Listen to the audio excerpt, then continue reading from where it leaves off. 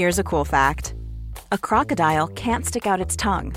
Another cool fact, you can get short-term health insurance for a month or just under a year in some states.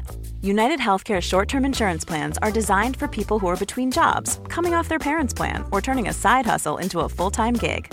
Underwritten by Golden Rule Insurance Company, they offer flexible, budget-friendly coverage with access to a nationwide network of doctors and hospitals. Get more cool facts about United Healthcare short-term plans at uh1.com. Hey, it's Ryan Reynolds, and I'm here with Keith, co-star of my upcoming film, If, only in theaters May 17th. Do you want to tell people the big news? All right, I'll do it. Sign up now and you'll get unlimited for $15 a month and 6 months of Paramount Plus Essential Plan on us. MintMobile.com/switch. Upfront payment of $45 equivalent to $15 per month. Unlimited over 40 gigabytes per month. Face lower speeds. Videos at 480p. Active Mint customers by 531.24 get 6 months of Paramount Plus Essential Plan. Auto renews after 6 months. Offer ends May 31st, 2024. Separate Paramount Plus registration required. Terms and conditions apply if rated PG. Welcome to another episode of Say Why to Drugs with me, Dr. Susie Gage. In each episode of this podcast, I chat with a guest about one particular recreational drug, its appeal, its harms, but also potential benefits it might have. Once again in this episode, I'm joined by the awesome Scroobius Pip, and we're chatting about nitrous oxide. The effects of nitrous are very short-lasting, but while intoxicated, you can feel dizzy or lightheaded and euphoric, and sometimes sounds and music can feel slightly distorted and you might have hallucinations. But the effect is over within seconds or minutes. So here we go, Pip and I say why to nitrous oxide. Say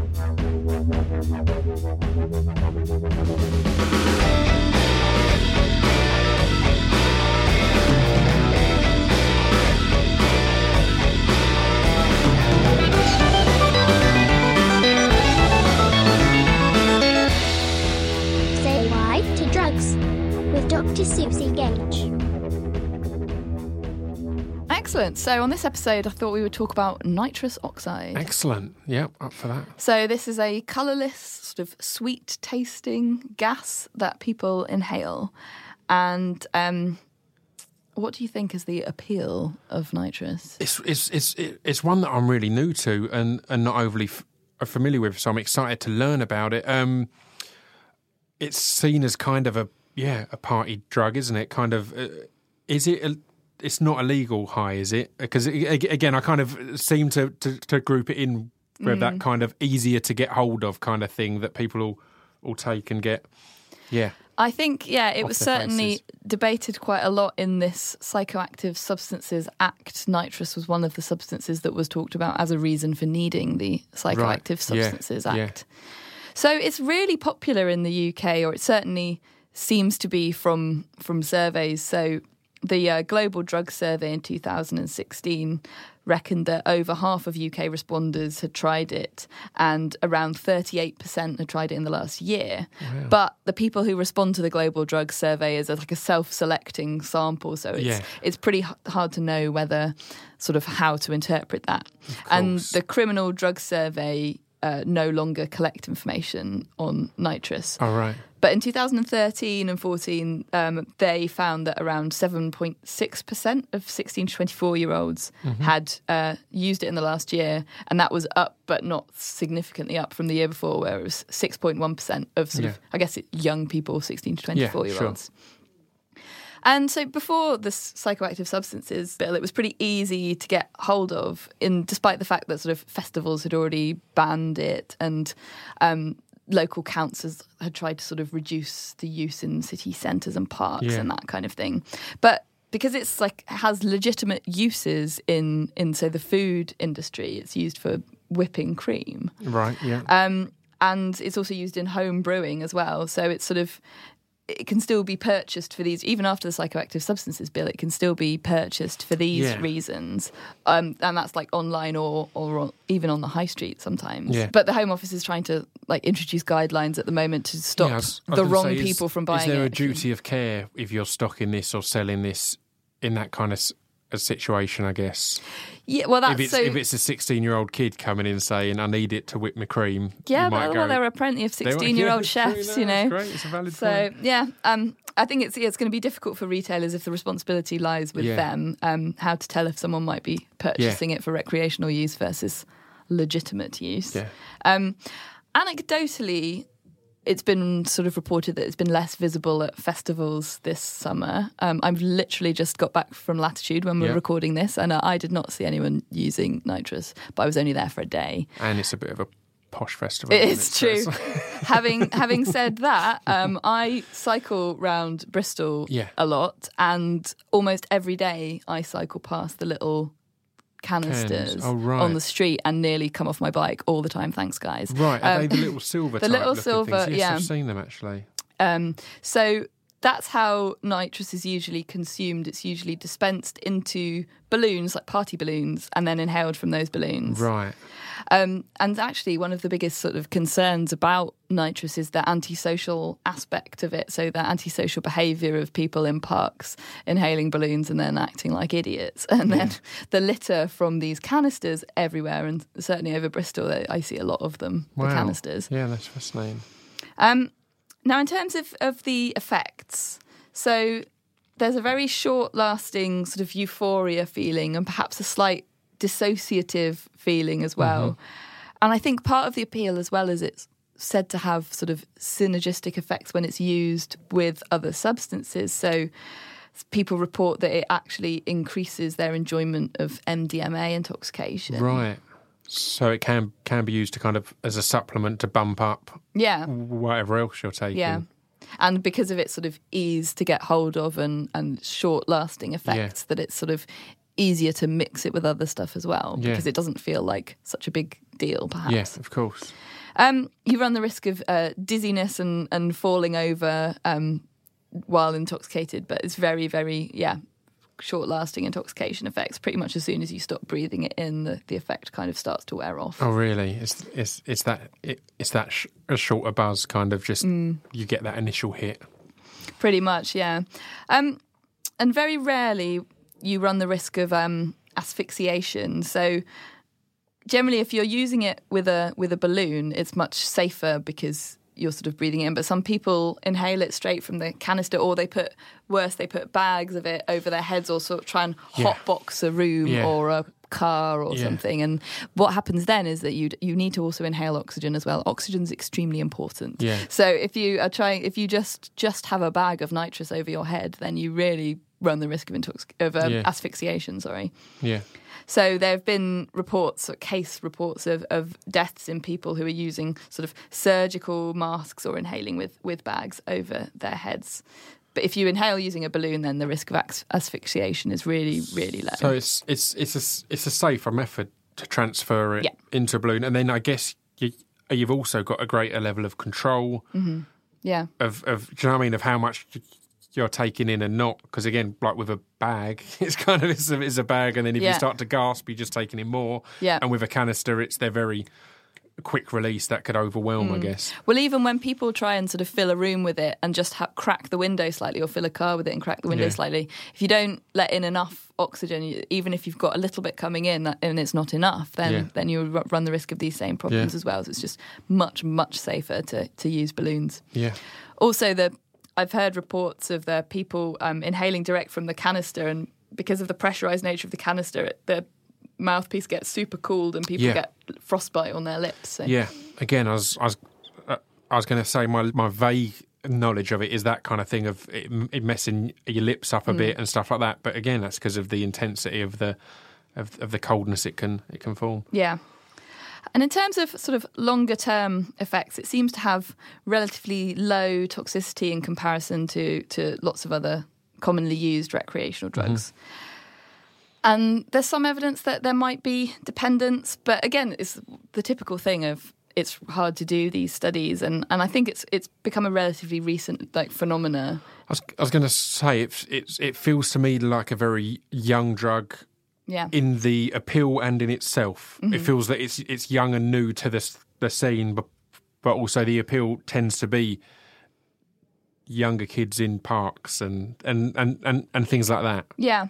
I mean, it's definitely sort of its properties have been known about for a long time. So I did my undergrad at UCL in London, and I did psychology, but I took a module in pharmacology called Drugs and the Mind. Mm-hmm. That's appropriately enough. Yeah. And we did, that course had a practical. So the practical was we got into groups of 4 and 2 people took either vodka and orange or placebo orange juice. Yeah. And then the other 2 people were attached to sort of face mask canisters and had nitrous oxide infused air. So there was still air in the canister as well. It wasn't just pure nitrous. Or placebo, just plain air. Yeah. And then we had to complete a load of sort of cognitive tasks and physical tasks. Wow. So like, you know, those things where you've got like a bit of wire and you have to run a thing around it in Without case it making buzzes. it buzz, So we had to do that kind of thing as Yeah. well. It was a good fun practical, except that it was all randomly assigned and I got the orange juice and I was extremely disappointed Yeah. because it would have been fun to try this sort of in a very safe experimental condition, of course. Yeah, no, definitely. So it's definitely sort of its properties have been known about. In fact, we'll get on to sort of Sir Humphrey Davy back in the mists of time was a big fan of nitrous. Okay, so dependency, little evidence other than sort of case studies where you see an individual report on an individual person. And actually, the people who do report with dependency tend to be people who have access to large quantities, which tends to be health and medical professionals who have access to them in sort of hospitals. Yeah. So you do sometimes see, as we talked about, damage to the lungs and mouth, but these are really only in people who inhale it directly from a pressurised canister rather than people who dispense it into a balloon first. Yeah, and in many ways that would come from inhaling anything from a pressurised canister rather than specifically the drug itself. Now, heavy nitrous use is associated with vitamin B12 deficiency. So this is pretty serious. It can involve like tingling in your fingers, numbness, and even in really extreme cases, difficulty walking. Right. So you'd have to be a regular heavy user. I think in the sort of average weekend user, it would be pretty rare. In this global drug survey that happened in 2016, I think 4% of people who use nitrous reported these kind of symptoms. But again, like this is just a survey that people do online. It's impossible to tell whether they were actually caused by the nitrous. Yeah. And some people who are heavy users actually take vitamin supplements to sort of counteract this. Right, interesting. Yeah. There's the risk of hypoxia, but again, it's if you don't inhale oxygen with the nitrous, you're sort of asking for trouble, really. Right. So if we get onto the myths. Yes. Okay, so one I heard was that hippie crack is more dangerous than laughing gas. Right. But it's the same. It's just a sort of rather insulting slang name for nitrous hippie crack. So it's the same. Yeah, but I think the word crack immediately makes you think extremely addictive and quite dangerous. But and the word hippie sounds insulting in this day and age, really. So yeah, that's interesting though. So it's the same substance, but depending on how they've phrased it or termed it, because laughing gas seems like great fun. Yeah, it seems like there's no real risk there. So this will quite literally be a laugh. But yeah. And I think you more sort of know that laughing gas is the thing that you're sort of potentially given in hospitals and that kind of thing. Yeah. And so it's something that sort of got much more positive connotations, whereas, hippie crack sounds like something to be avoided, really, at all costs. Yeah, of course. The other myth that I heard was that it works by starving the brain of oxygen, but as we've sort of already established, starving the brain of oxygen just leads to passing out and possibly, in extreme circumstances, death. So it's not to be used to get some sort of psychoactive experience. That's not how it gets the effect, but that's something you need to avoid. That's a risk that if you're taking too much of it or not getting the right seduction at the time, that's a risk rather than an effect, I guess. Yeah, absolutely. And does it have any medical benefits? Right. Yeah, it does. It does. It can be used as an anaesthetic, as a tranquilizer, as a painkiller, and it's sort of there'll be a canister probably in the corner of your dentist. I was going to say, because that's where I was first. I don't know. You're first aware of it is in films or whatever else when they'll have too much of the laughing gas or things like that. So it's, I guess, my knowledge of it rather than for whipping cream or any of these is in those situations, in a hospital situation. So and obstetrics as well. So during pregnancy, it's extremely useful. Right. Yeah. Sports doctors also use it as well. Right. But as I sort of hinted at, historically, it's been very popular. So Sir Humphrey Davy was investigating surgical gases and first sort of tried nitrous and used to take it himself, and actually used to do sort of demonstrations at the Royal Institution, and actually became a fellow of the Royal Society. But he thought it was absolutely wonderful, and used to sort of espouse its enjoyable qualities, and do demonstrations where he'd take it or he would give it to someone else to show the qualities of it. Wow. So yeah. Big fan. Big fan. And now again, it's sort of, as I mentioned, that the people who seem to have presented with dependence on it tend to be people for whom it's available, which do tend to be health and medical professionals as well. Yeah. Right, that's fascinating. And there we go.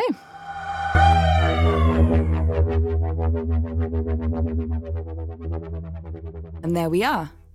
Thanks for listening to this episode of Say Why to Drugs, and special thanks to Professor Harry Sumnall for his advice on this episode.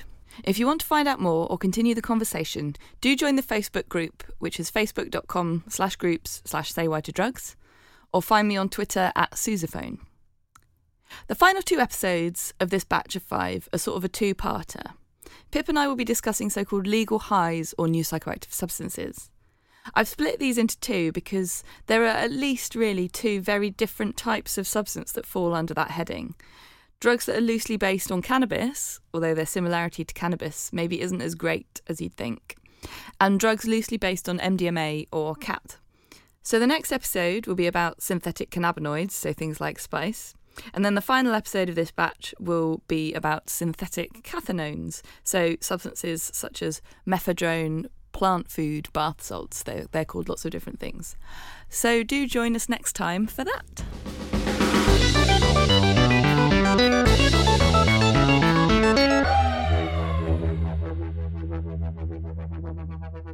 You've been listening to Say Why to Drugs with me, Dr. Susie Gage. The music and editing were by Jim Murray. The artwork is by @MyNameIsAd. Say Why to Drugs would not have been possible without the generous support of I'm a Scientist, Get Me Out of Here, the Medical Research Council, and Scroobius Pip's Distraction Pieces Network.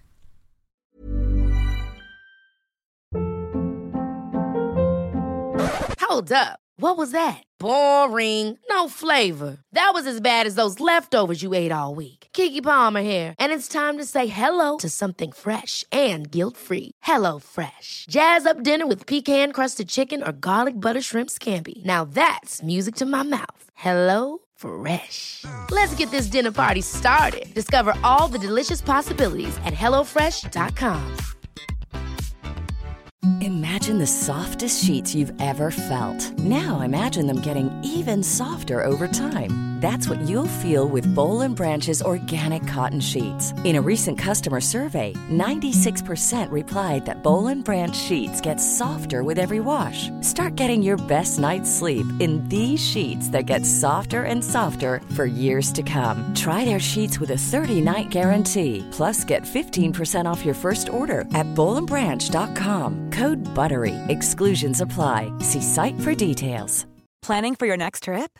Elevate your travel style with Quince. Quince has all the jet-setting essentials you'll want for your next getaway, like European linen, premium luggage options, buttery soft Italian leather bags, and so much more. And is all priced at 50 to 80% less than similar brands. Plus, Quince only works with factories that use safe and ethical manufacturing practices. Pack your bags with high-quality essentials you'll be wearing for vacations to come with Quince. Go to quince.com/pack for free shipping and 365-day returns.